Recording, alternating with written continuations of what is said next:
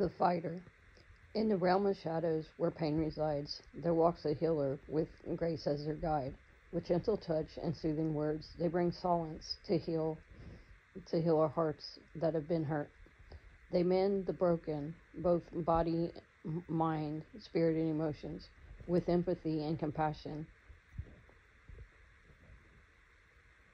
Their hands, like magic, bring relief, easing suffering, lifting the weight of grief. In their presence, a sanctuary is found, a beacon of hope where healing is bound. They listen, they understand, they do not judge or blame. They nurture the wounded, helping us to reclaim. Their touch is like balm, a gentle caress, a testament to their living finance.